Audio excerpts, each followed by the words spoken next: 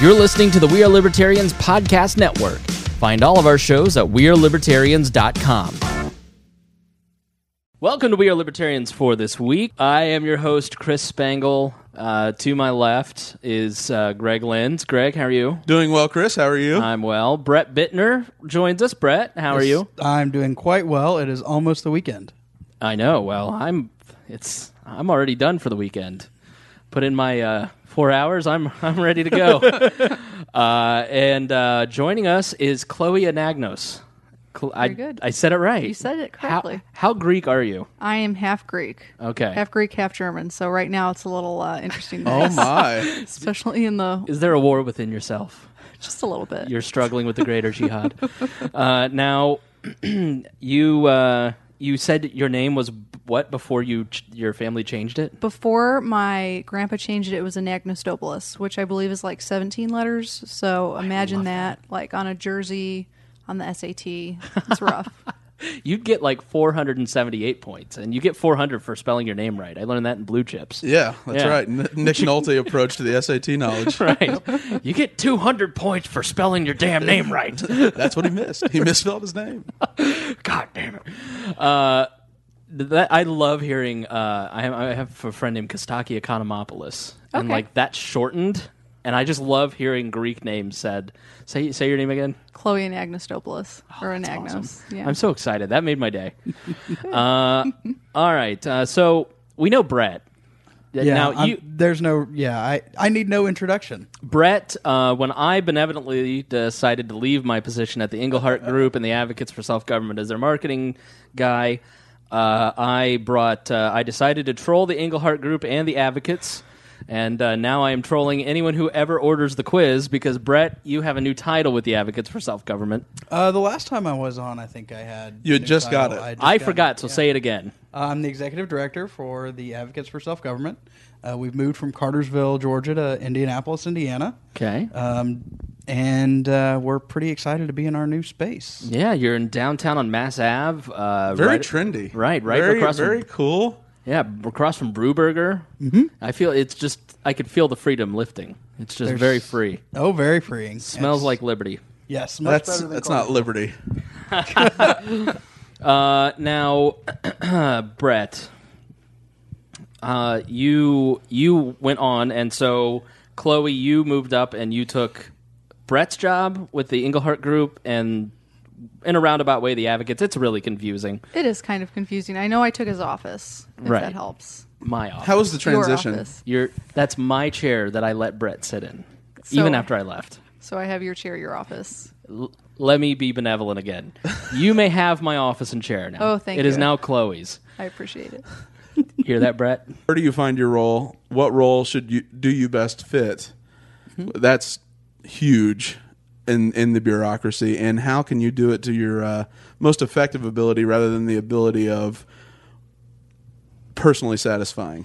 I think it first starts, and James and I talked about this yesterday when it comes to outreach, because James does a lot of great outreach. It's just different outreach than what most people would do, and what a lot of leadership would say, we don't want James being our representative, but James is unafraid. Like, James doesn't have fear to go out and talk to people. And I think so much of outreach and political action and really everything that leads to success in life is about knowing your core values, knowing who you are, being unafraid to speak, being authentic in what your goals are, not trying to be manipulative, not trying to be controlling or awful, and setting appropriate boundaries and goals, and not saying, I'm going to run for governor of Indiana as an independent, and I'm going to win, and there's nothing that can stop me. I mean, because the people that showed up to run for office as libertarians, and you want to win. That's the goal. The goal in politics is to win your election. But you also have to have realistic goals. So maybe winning number one, adding 2 percentage points number two. Yeah, and anytime your goal is external on something you don't have concrete, absolute control over, right. It's if that's that, I would tell anyone that is their goal going in. That's a bad goal to have. Right. If you look at the campaign of Andy Horning for Senate campaign, when Richard Murdoch laid the largest egg that's ever been laid by a Republican senator or Senate candidate in history, he did an incredible job of not whatever when that happened, and Richard Murdoch said, made the logical conclusion that if rape is part of God's plan, that was what he alluded to. Andy didn't bury him, which is Andy really didn't like pile even on. like you think bleeding out of your whatever is bad, but Yeah, and that's something Rick Santorum's battled too. I mean, anyone Right. that doesn't believe in the rape or abortion exception fights that, and they use it's part of God's plan to defend that position. That's what you run into. But Andy, literally in my parents' neighborhood, who are lifelong Republicans in a donut county, they were so open to Andy's message because Andy handled it so well. He showed extreme class in saying, coming to Richard Murdoch's defense and not doing what the Democrat was so willing to do, because the Democrat was probably going to win at that point anyway. Richard just wasn't a great candidate, but when the Democrats just seized all over him, they looked so bad. They looked like vultures. Right. And Andy, by having that opportunity come up and presenting himself so well, he won so many Republicans that were a little bit disenfranchised and no longer really identifying with the hardcore tack of the Christian conservative wing of the Indiana Republican Party. I mean, he's got people that now are considering Rand Paul as their nominee in the Republican primary. yeah, because what Andy said is, I know Richard Murdoch. I don't know him well. I just know on our exchanges, but he seems like a very nice man who made a mistake, and he's a human being, and we all make mistakes. And if you want to vote for him or not vote for him based on that one gaffe, then that is your choice. I would much rather you look at me and what I stand for, but I don't think that we should vilify a guy because he said something in an environment that is very nerve-wracking. It is very, very intense to do a debate. And I think by doing that, by showing humanity, showing that he's a good person, because Andy's a great person, that he ended up getting a lot more votes. So I think the first step in being successful at outreach and libertarianism, in connecting with people, you have to be able to know how to connect with people. Absolutely. And if your personal relationships are a mess, you're probably not going to be great at connecting with perfect strangers. And I think you have to really work on yourself and know yourself and have self-confidence and not be insecure. Everybody has insecurities, but if you're walking up and I'm walking up to you at an outreach booth and my every thought in my head and every fiber in my body is going, I'm going to make a fool of myself and this person's going to judge me and they're not going to like me, you're probably not going to make a great connection. No, when you're reaching out, the most important thing to me is to be genuine and honest. Second to that, I would say be really nice. That's one of the things that we see in the political sphere that really isn't around anymore. Everything is about scoring a political point, having that bumper sticker slogan that you're just going to use over and over and over again. But at the end of the day, we're all people. We all want to have a meaningful connection with other people. There are a couple people that want to live in a bunker, in the middle of the desert. But for the most part, I think that people want to have a genuine connection with somebody. And if you aren't able to make that genuine connection, it's very difficult for you to be persuasive and to open somebody's heart and mind to something that they may have never considered before. And if you're not doing it in a nice way, you're certainly going to turn people off, or the majority of people off. And the way that I look at it is I'm looking at how the majority of people are going to accept something. Yeah. Smash. But I know that there are people that are totally cool with the Libertarian Macho Flash. There's a whole movement. Explain that. Okay, so the Libertarian Macho Flash is something that Michael Cloud talked about in Secrets of Political Persuasion. And it's where you basically take the most extreme stance that you can, and that's what you lead with. So his example was at a dinner party, and this is on his audio tapes, which I have actually listened to more than once, but where he talked about someone attending a dinner party, and part of the conversation turned political, and the person there said, "Oh, we're going to talk about politics?" And he says, "F the state." That was the lead-in for 7 people at the table who'd never met a libertarian before. that was their first impression of a libertarian. And so because... Sort of like, I don't know about gun rights. I believe everyone should own a nuclear weapon. Exactly. And when you lead with that libertarian macho flash, that very extreme position right out the gate, number one, you're alienating the folks that are there. You're the first impression that they've ever had, and you're going to temper that impression for the rest of that person's life. And it takes a lot of work if they do encounter somebody else to kind of bring that back from the ledge. I know that there are some libertarians that like to use that because they feel that it brings people in, and it may, but it's a very small percentage. People want to have that connection that I talked about earlier, and the way that you do that is you build rapport. And one of the best ways to build rapport after you've introduced yourself and you're talking and the conversation has progressed beyond greeting is to listen. And that's one of the other things that's not happening in politics today. Because we're so quick to try to score that political point or use that bumper sticker slogan that we're programmed to use when we're talking about an issue,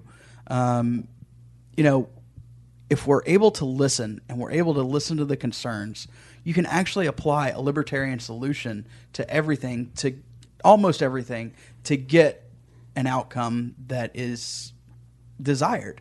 I think that we all want to have a very well-educated society.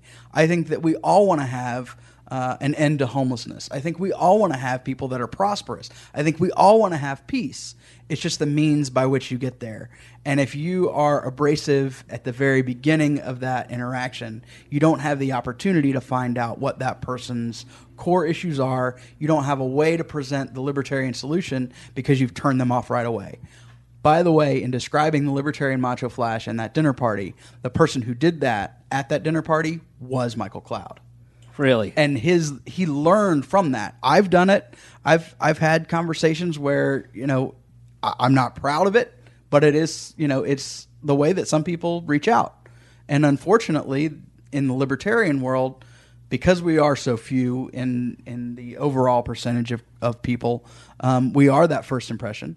And that may be what got you, but it's not going to be what gets the 97% of people who don't think in a libertarian way first. Yeah. I don't know how much I should say here.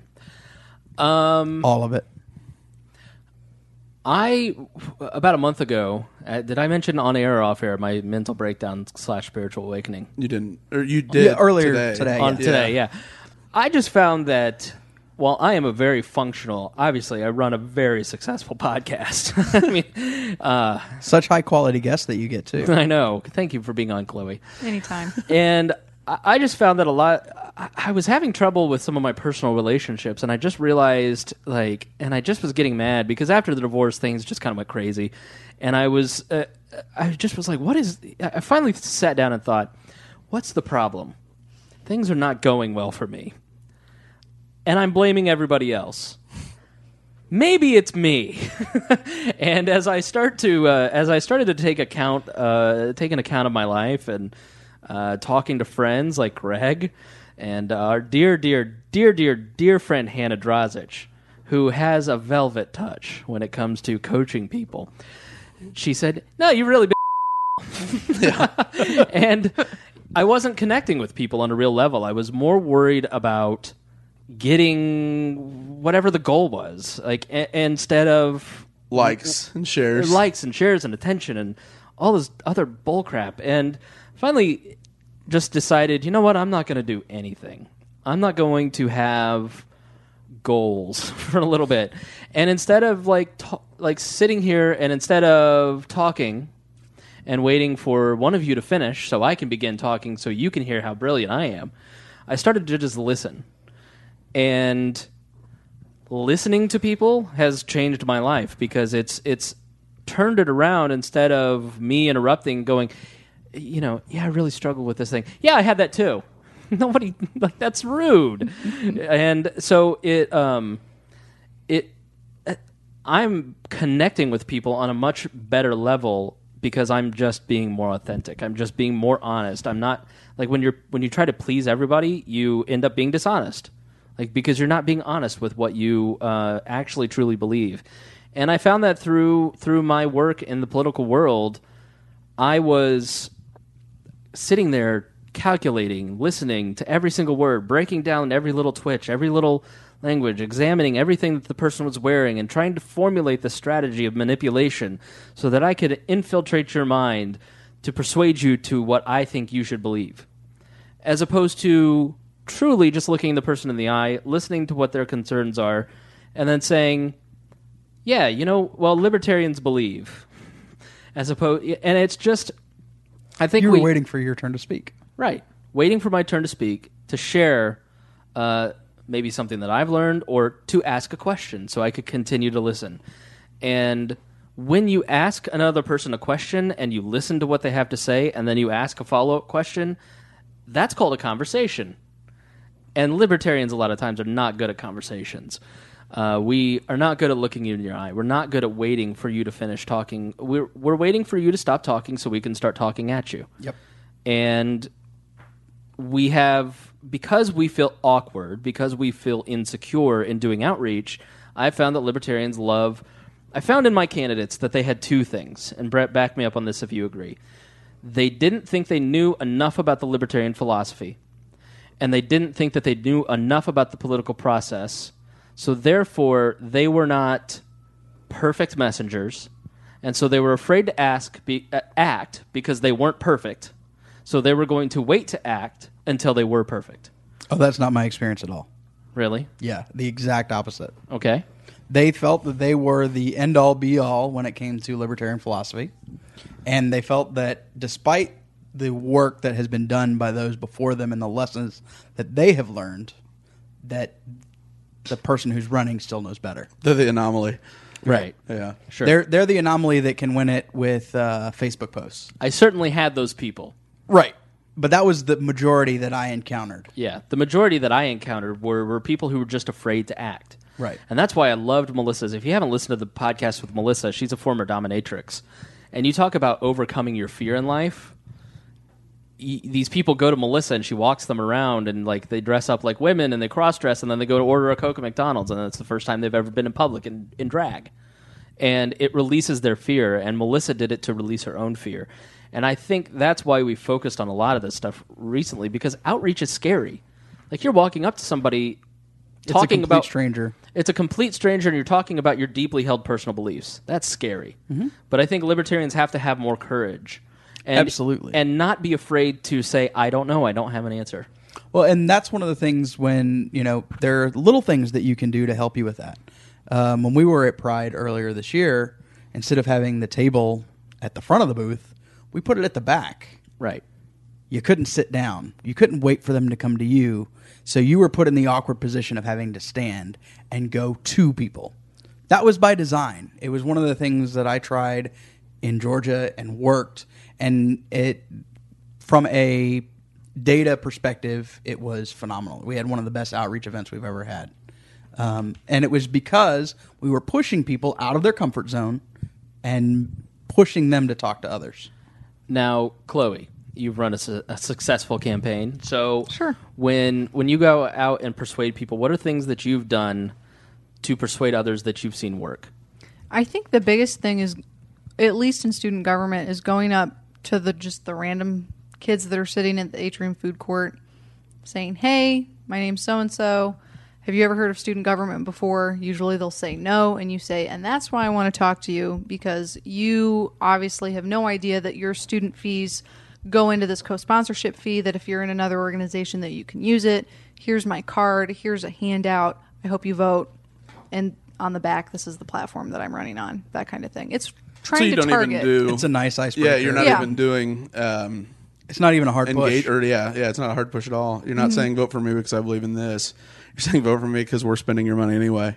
Right, absolutely. And I think a lot of students, don't understand that. And even on the national level, a lot of people, oh, my tax dollars pay for this. So how did you sit down and figure out what you wanted to say? How did you prepare your material, prepare your speech? So when you walked up to those people, did you have an idea of what you were going to say? Had you practiced it?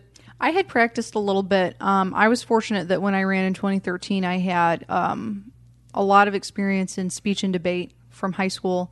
But I also had a friend of mine that was going to become a speech and debate teacher that actually worked with us.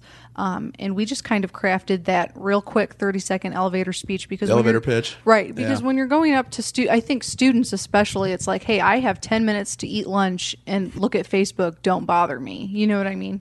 So it turned out to be pretty handy. So, how did you decide what was the most effective message? Oh, I think it was we're spending your money anyway. Right. Because when you look at students now, especially my generation is going to have what, like $30,000 in student debt, something like that. Minimum. Oh, minimum, right. It's very easy to come up and say, hey, did you know 663 of your dollars go to the football team? Did you know that this amount of money goes to this?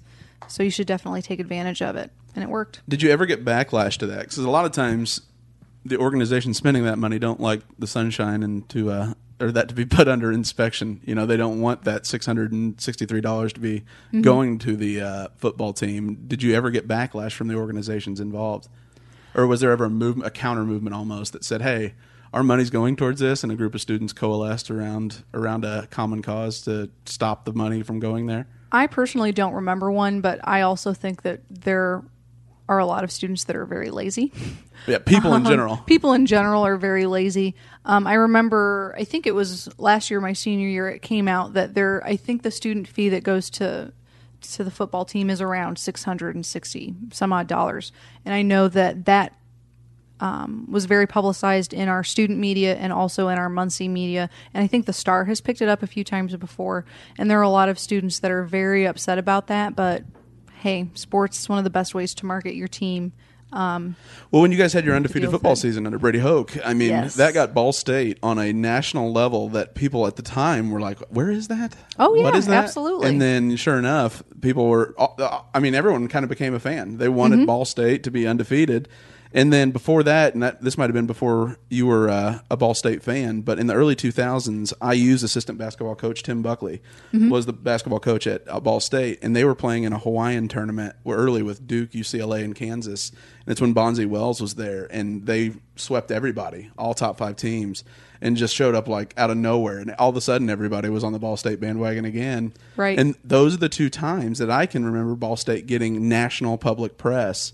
Positive, I don't think you guys haven't had the issues that IU and Purdue have had of the negative national press, No, fortunately. which is great. I mean, that's even more of an advantage. But then though, does the student say, I don't want that money? I mean, do they even have recourse to say, I do not want 600 and some odd dollars being given? I mean, no? they can complain about it on social media and they can write letters to the editor. But at the end of the day, what a lot of people don't understand is that when I was a student, I could go to any athletic event I wanted for free.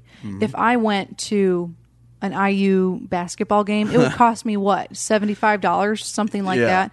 So at the end of the day, Ball State, I mean, I was saving money by paying that $660, and I mean, it has to come from somewhere. But And it's basically an all sports pass. right, it was an all sports pass, and a lot of students don't understand that. Hey, if you don't like it, don't go here. You can go somewhere else. Yeah. So, how did you deal with personal rejection? So, when you walk up to give your message and you inevitably get shot down, or like maybe what was the worst thing somebody said to you, and then how do you deal with that? I specifically remember it was the first few days before our election started, before you could actually like go online and vote. And I remember seeing this girl that I had lived, like she was on my hall when I was a freshman or whatever. And I said, oh, hey, so-and-so, did you know I'm running? This is my card. And she said, oh, I'm voting for the other team. It's like, oh, kind of hit me a little hard. But at the end of the day, I kind of realized like, okay, I've got more work to do. That's one person I don't have. So now I have to make it up somehow. And you're still alive. I am. You managed to make it through that tiny rejection, didn't you? Oh, yeah. And you went on to win, didn't you? I did. Yeah. So I think sometimes we fail to put some things in perspective. So if somebody is mean to you, or if somebody turns you down or shoots you down or says, I'm a Republican, I'm not voting for your libertarian bull crap. You know, you're all crazy conspiracy theorists. You're going to get rejected. You're going to have people that don't want to talk to you. You're going to have people that don't want to be bothered. But you're probably 1 out of 10 times, would you say? When you're out canvassing and talking to people at an event, you're going to have some really awesome conversations. Oh, absolutely. And if you get bogged down by the one bad conversation, or if you get drawn into an argument with somebody you're not going to win with, you're going to lose out on those great conversations, those people that you can convert. You know, it's the biblical theory of don't cast your pearls before swine. Why would you give pearls to a pig? They don't want them. They don't use them. They can't use them. They can't appreciate them. It's sinners, salvageables, and saints. You go to the saints, you inspire the saints. You go to the salvageables, you convince them, and the sinners you leave alone. Because there's no profit in arguing with somebody who is never going to have their mind changed. And yeah, it's fun for you to sit there and argue, and sometimes there is value in arguing with people because it sharpens your sword. But for the most part, don't waste your time getting drawn into arguments if you're rejected or if they want to pick a fight. There's no point. Well, as economically minded as libertarians are, we should recognize the idea of sunk costs. And there's a certain point where you do have to cut bait and you do have to end the conversation because, like Chris said, you're not going to be able to change the mind of the quote-unquote sinner. No. You should be focused on the salvageables. You inspire your saints, but 80 to 90% of your time should be spent on the salvageables. And you know, there are people that you're never going to change their mind. That's fine, because you know what? Not everybody is going to become libertarian. Not everybody's going to have an idea that, oh yes, we should be free, we should be prosperous, we should be peaceful, things should be voluntary. That's not. There are people that's just not going to work for them. It's too much of a shift mentally. I mean, it's too drastic of a move. And this has a lot been candidate focused, and I think not everybody's designed to be a candidate. That's Right. not everybody's best role.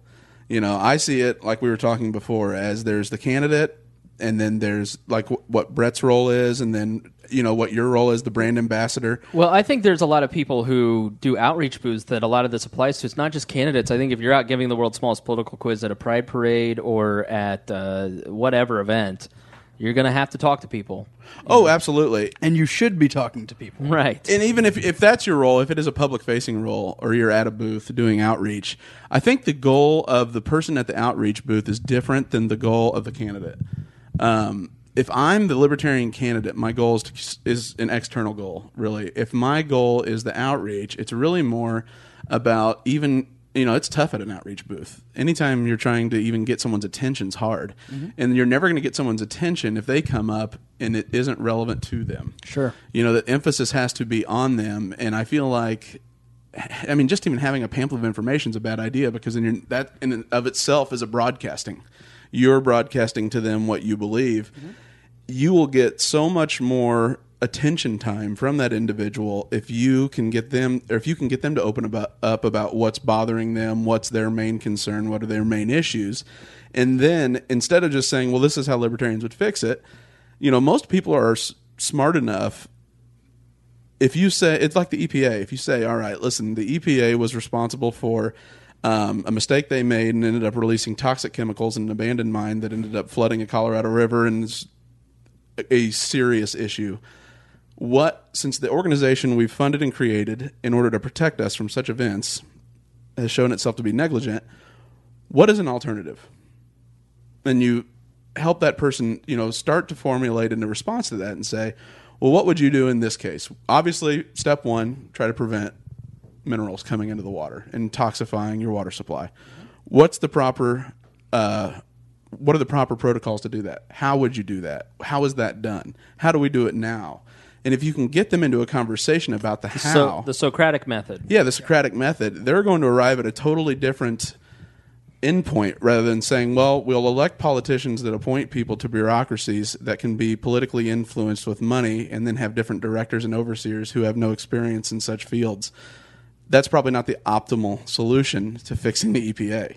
Right. The optimal solution is having people involved in the community that drink that water every day, that are showering in that water, that kids play in that water. It waters their crops. It is their... Yeah, that's a livelihood. What we're seeing now with the Navajo Nation is they may not be able to irrigate their crops because that is the water supply, even though they're saying that it's minimal damage, adverse health effects. Yeah. Right. But yeah, just like the Gulf oil spill. Yeah. These organizations have stopped serving their purpose, and so you have to begin to ask, why do they exist? And anytime just because it's federal government, the idea is that there are these grand overlords that are extremely smart and are the best and brightest, and that they have all the solutions that they will send to you and then have the Colorado Field Office implement, is backwards. It has to be ground up because they're the people who have a vested interest in living there and surviving there. One of the reasons I'm a libertarian is because, as you heard if you listen to the Abdul episode, he challenged me to defend my positions. Mm-hmm. And so all my Rush Limbaugh talking points didn't hold up when questioned by somebody who knew better and had more experience, more knowledge. And it starts to erode. So I think using the Socratic method, asking questions, knowing the destination but leading somebody down that path, in an honest dialogue is perfectly valid. Chloe, is there something that you once really strongly believed that somebody else changed your perception? I mean, is there, and how did that change? So is there anything, it doesn't even have to be political if you don't have a specific political example, but I mean, is there a belief that you've held that somebody helped you see a different way, and what was the process of that? I think probably one of the biggest ones was that, I'm trying to think, we had an instance where we had someone, speaking of trolls earlier online, we had someone that when I ran, again, bringing up this example, just commented on something that we had on Facebook and said, hey, your page is just really bad. Like, you guys, the majority of you are journalism, marketing majors, but, I really don't even know what you stand for. And it was one of those things where I had to message that person and say, okay, I know you're a student, and this person, I had no idea who he was, and he actually met with us after I engaged him a little bit, became friends with him, and he came to all of our debates and said, okay, this is how you have to end up marketing yourself. So it was one of those things where I had to take a step back and say, hey, you kind of have to listen to other people, and especially, just be humble about it. Yeah. Be willing to change. Oh, yeah. What about you? I know you're always right. Always. Always have been. Chloe was complaining about that before you got here. Yeah, that's fine. I am always right. No, I actually did have an evolution of my position, changing sides on immigration. Mm-hmm. I was very much a closed borders person. And it took hilarious considering that your family was an immigrant, a family that immigrated here not even 70 years ago. Right. Yes, my grandfather was an anchor baby. Yes, right. That's true. I did hold at one time a very closed borders view, and it took seeing someone's personal relationship that I worked with and I was friends with. His boyfriend was from China and could not come here other than for education. He had all kinds of degrees because he was continuing to get education visas and stays so that he could get more degrees, but no one was willing to sponsor him to work. And at the time in Georgia, there was a nursing shortage, and he was a nurse. But he couldn't find a job because nobody was willing to sponsor his visa for him to work here, because you have to sponsor them you basically have to guarantee that for the entire time they're here that you will employ them. Right. And it wasn't something that could be easily fixed by marrying someone because it was two dudes. At that time, that wasn't something that was happening in Georgia, and I'm honestly surprised that we haven't seen more pushback on the marriage license thing there like we have in Kentucky. But at the end of the day, I saw the struggle. I got to know Scott. And he ended up moving to Canada because they have a much easier immigration system. And, back and forth, it was a situation where he couldn't go back to China. Being gay, they would kill him. Yep. That was the part. That's a bad time. Right. So your choices That's a good reason not to go back to China. Exactly. So he could go back to China and die. With their polluted rivers and everything. He could try to continue his continue more while he waited to get something, try to find a job. And but at the end of the day, he had to move to Canada, and their relationship didn't survive that move. But I got to see it firsthand, and it took probably 3 months of seeing it in person and having that connection to somebody who's facing something that I was absolutely dead set against, that changed the way that I looked at it and said, you know what? There is a reason to have freedom of movement, not just in goods, but also in labor. Looking at it from a very libertarian, you have a freedom to travel. Ernie Hancock is right. The answer is always freedom. What was the question? I think for me, more than anything, as what has changed my political viewpoints is just getting older and becoming more mature and accepting that we're all human beings and shedding off all these preconceived notions. And, you know, I've talked about this before. Maya was a huge influence on me over the last 2 or 3 years of seeing somebody struggle against just false constructs of society, as Maya would say. You know, somebody who is trying to just be an individual, live their life in the way that they see fit, and is punished because other people have they think that person, that Maya ought to live. That's not the way it's done. Right. That's not how we do it. And, you know, we are so quick to live other people's lives and to let our family expectations or political expectations or church expectations or whatever mold what we want to do. I mean, that's part of freedom is personal freedom, and it is political freedom. It's being free in every area of your life. And as I have come to understand that, becoming a libertarian really helped me see that. Because before that, when I was a Republican, I really wanted to control everybody. I wanted to be that central planner. I wanted to guide people to the best outcomes in their life.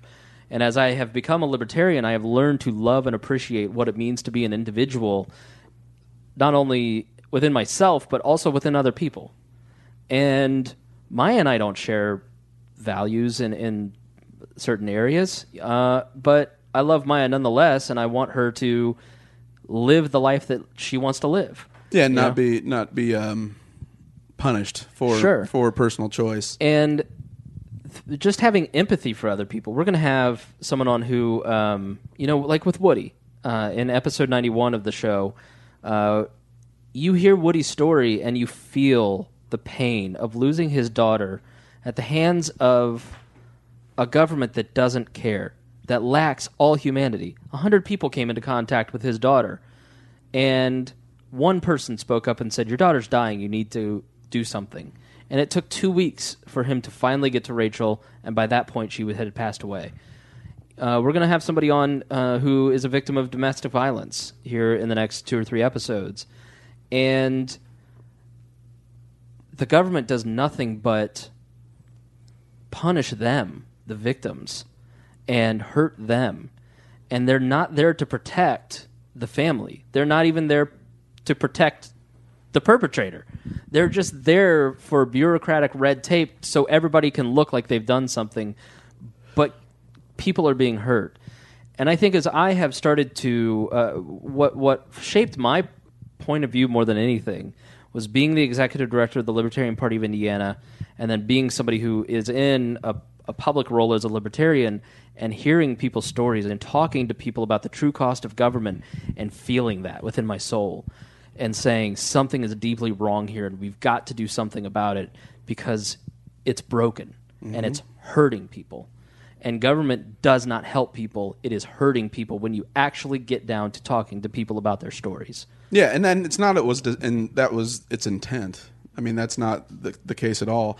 You know, government was necessarily created so everyone had the explicit guarantee to get out of a bad situation or to have a hand up or, that last line of protection. And it's like anything, though, like society turns things into an abstract. When you're not engaged in your community on that level, that personal level where you see the pain or you experience the heartbreak or you experience the domestic violence, it turns into, okay, well, that's where we have government so that person has, can get out of that scenario. And that turns it into an abstract thing instead of something you live and experience. And the ultimate result, though, is resentment, especially when you get into a place like now where we spend so much on it and we commit so many resources to it that are ineffective or end up being resources spent for a problem that doesn't exist. that is ultimately taken care of in churches, communities, families, that type of place. There's a resentment that grows by the people funding it. And so then that turns into a villainization of us versus them. Mm-hmm. And then it's rare to encounter the moderate today. We've become very very isolated in the information we take in, and then the analysis we choose to read and accept is correct. And so you have people you don't even identify with whatsoever, purely because you're politically affiliated with one party or the other. And like with the libertarians, that's why I know Brett, when Brett ran for school council, you guys repaired a bench, right? There was a bench or I thought you did something. You remember that one time you did a good thing? Oh, there may have been more than one time. One of the things that we did, Humble brag. we did school supplies. Yeah, and a book school drive. supplies. We did school supplies and a book drive. I saw through my work with the school board that literacy was a big issue, and it was access to books that was the problem. In the ward where I was, it was the poorest ward in the city from a socioeconomic perspective, and it wasn't a matter of, and this is going to be hilarious to Chris, but it wasn't a matter of how many books were in the home. It was how many homes per book. Okay. I mean, Chris has just unloaded his library. I don't know if he's talked about that a lot or a little. No. Yeah, we've talked about it. I've sold off all my books. But it was a situation where it wasn't like, well, there's 100. I can't read, Chloe. Oh, good to know. It wasn't a situation where there were 100 books per household. It was that there were 6 houses per 17 houses per book. Wow. And to me, I saw an opportunity for us to help. And what we did was we had a book drive, and it was all voluntary, but it was something that I had seen. It was an issue that I, in talking with the principal and talking with the teachers, and it's that, hey, and we timed it around Christmas. So it was something that the kids could take home, so they would have access to something for those 2 to 3 weeks, because otherwise they wouldn't. Yep. Yeah, and that's if you've read Outliers, and they were talking about why Malcolm Gladwell is talking about why that's a good book. It's a good book. Yeah, It's a great book, and they're talking about why low-income families versus high-income families, the education rates are different. It's not because the rich white kids are smarter and the poor black kids are dumber. It's because the parents have the resources to continue their education in times like Christmas break, like summer vacation, whereas the low-income families have working parents and they can't get to it. They don't have the time and they don't have the resources. Right. They're too focused on making the ends meet so that there's a roof over their head, and if they get to read, then awesome. Every human being is, it's about starting out. It's not about starting out. It's I don't know. Sometimes our view is we compare everything. It's always comparison. It's like we look at it and we go, well, poor means dumb. So guilt by association. But then we got to take care of them because they're poor and dumb. Yeah, well then the liberal entitlement, we know better, and social justice warrior. Yeah. So you were saying something about Brett and. Well, I was going to say, like with libertarians in general, I've always thought, it's pointless to go out. I mean, it's pointless to go out and shake hands and say, this is what I believe because I'm a libertarian. It's a way better use of resources to say we're going to rebuild that house in this, rundown community where we have several supporters, or we are going to have a libertarian food truck that goes around. You can deliver anytime someone in the neighborhood's having a crisis. Mm-hmm. By showing that it can be done without an agency or oversight, and you can fill in the gaps, and that the Libertarian Party is that filling in of the gap where we don't have to have a license from the government to help somebody, and that it can be relied upon even though there isn't the explicit guarantee of government. It's almost like Greg listened when I was on the Lava Flow podcast where I was talking about walking the walk. Yep. Where you have to show... I was going to say it's like he's listening to Jesus. Take care of your fellow man. But okay, you go ahead and compare yourself to Jesus. Hey now, you're the one that's making that comparison. But that was actually one of the things that we did talk about when I was on. And we're so quick to outsource responsibility because we see it, and Greg mentioned the key word for me earlier, it's intent. Somebody has a great idea, they think it's going to help society, they get the law passed or they get the ordinance done, or the beginning of that solution starts, and they think they're done. Libertarians look beyond that. We look at the outcomes. We look at what's going to happen. We look at, okay, well, it's going to help this person, but it's going to hurt these 6 people because they're involved. The hidden costs. And so we're looking at those underlying factors, and it really does come to an intent versus outcome. And Friedman was one who talked about that quite a bit, where he talked about how you can't judge something just based on someone's intent. You actually have to see it through.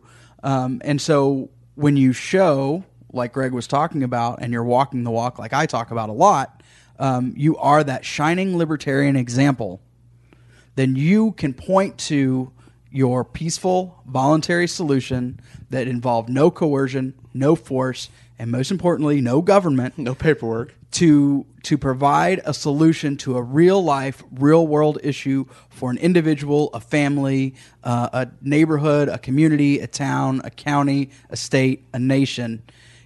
You can make that difference, but you have to be able to show, you have to be able to point to the things that can be done in the absence of government.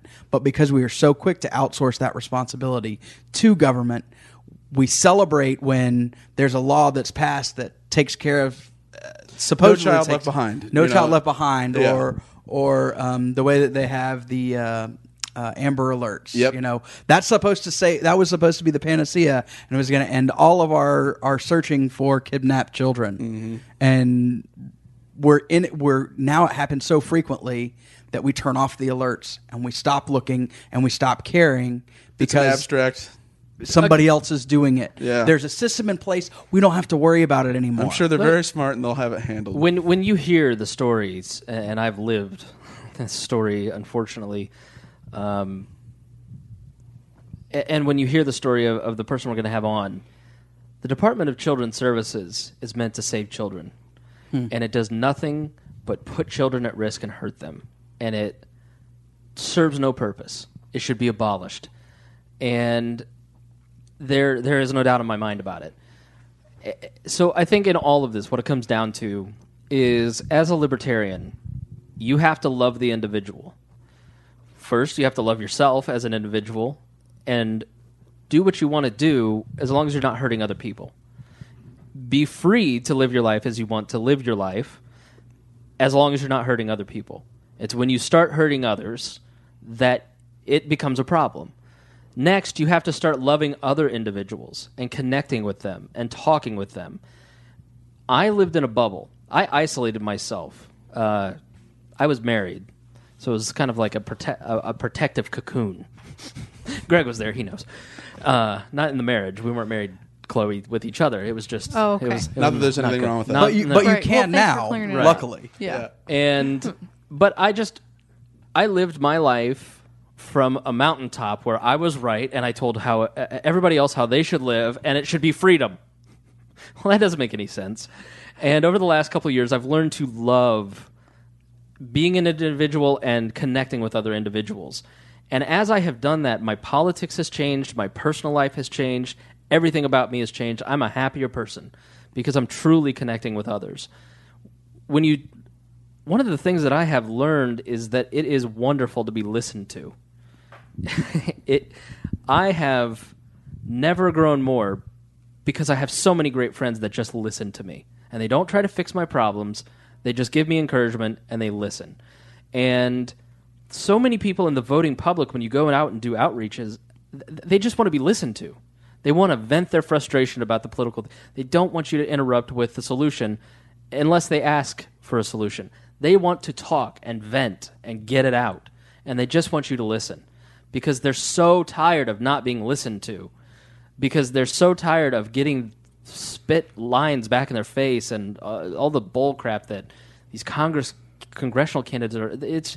They just want to be heard. And if you're the person that is listening and they feel like that you care, Woody came to us because Woody felt like Rupert would listen to him and Woody would care. And then when I picked up the phone and I started talking to Woody, I wasn't afraid to hear his story. I wasn't afraid to connect with Woody. I wasn't afraid to talk him through this issue, give him advice, and then have him come on. And he wasn't afraid to tell his story. It's a deeply emotional story for him. It's very difficult for Woody to tell his story. And I thank God that he has the courage to do that, because people like Woody will change the system. Because when you hear Woody's story, you feel it in your soul, as opposed to hearing him in a 3-minute soundbite on the 11 o'clock news, and you're sitting there going, man, somebody really should do something about that. That sounds horrible. And we've delegated that responsibility to somebody else ought to do something. And, the Christian church, our faith groups, Jewish organizations, they're as guilty. I'm a Christian, so it is. Let me talk about my people. If you give over responsibility for caring, liberal Christians, and I'm a Methodist, so trust me, I've got my own issues with people, with my church, but they want to look at the government and say this is the compassionate solution, and you know what that does? That means that you are just writing a check to the government and letting them not take care of the problem, as opposed to going out and showing love to other human beings.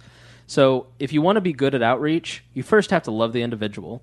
You have to start listening to people. You have to start connecting with others, asking them questions, and having an experience with somebody else. Put down your cell phone. And there's this big race to have all this technology for outreach. What's the best way that we can connect with people? How many apps can we build? It's Food not about drive. apps. Exactly. Brett did a book drive. Yep. Because when Brett actually had the courage to get up off of his and to get out there and start talking to people, Brett recognized a need in his own community because he had the courage to get out and act. And he wasn't afraid to do it. And then he saw a need. And then he started telling people about the need. And then other people felt like, oh, wow, this really sucks. I can do something, because Brett broke it off into small, bite-sized pieces. I don't need you to come up with 1,300 books. Right. I need 5 books from you. Yep. And 5 books from your neighbors. And spread the word on your Facebook. And start spreading it that way. Break it down into sizable pieces. And through that action, Brett was able to make new friends, connect to people, and give people a good perception of what it means to be a libertarian and what it means to be a good person. Not that you're a good person, Brett, but you at least give the impression. It's all about perception. It's all about pleasing people. So I think that's really what it comes down to. And I know that this is probably one of our more Oprah episodes, but I don't think that you can. Wait, are we all getting a car? Oh my God, yes. You get a car, and you get a car, I and hope you get so. a car. She's 23. I know she needs a car. Yes. So, I think from all of our experiences, there is no other way than to connect with people on a real level and just listen to them. I think that's the best way to do outreach. There is no other real way. We could sit here and tell you go to advocates.org, theadvocates.org, and buy lots and lots of materials. Yes. That Chloe will write you a note in every single box that I she will. ships you. Yep. Buy them now. If you are a We Are Libertarians listener and you actually do order something, let them know. Let's make Chloe work. All right. Yeah, please Well, she do. just took the quiz today, right? No. Or no. No, previously. And you took the quiz and scored libertarian for the first time. Mm-hmm. Do you remember roughly how pure you were? Like what your Are percentage you a points were? 100? No, I don't remember. I don't think I paid attention to that. I You should just take saw it you were again. libertarian? I just looked at the little chart. Okay. Well, that's good enough. All right. Well, this has been an episode. It had Brett on it, so next time we can do better, right? I enjoy Bittner. I know. I liked having Chloe on. I like Chloe more, but Bittner, you're all right. All right. Well, thank you for joining us here on We Are Libertarians. We appreciate you joining us on this episode, and as always, we promise To do better next time.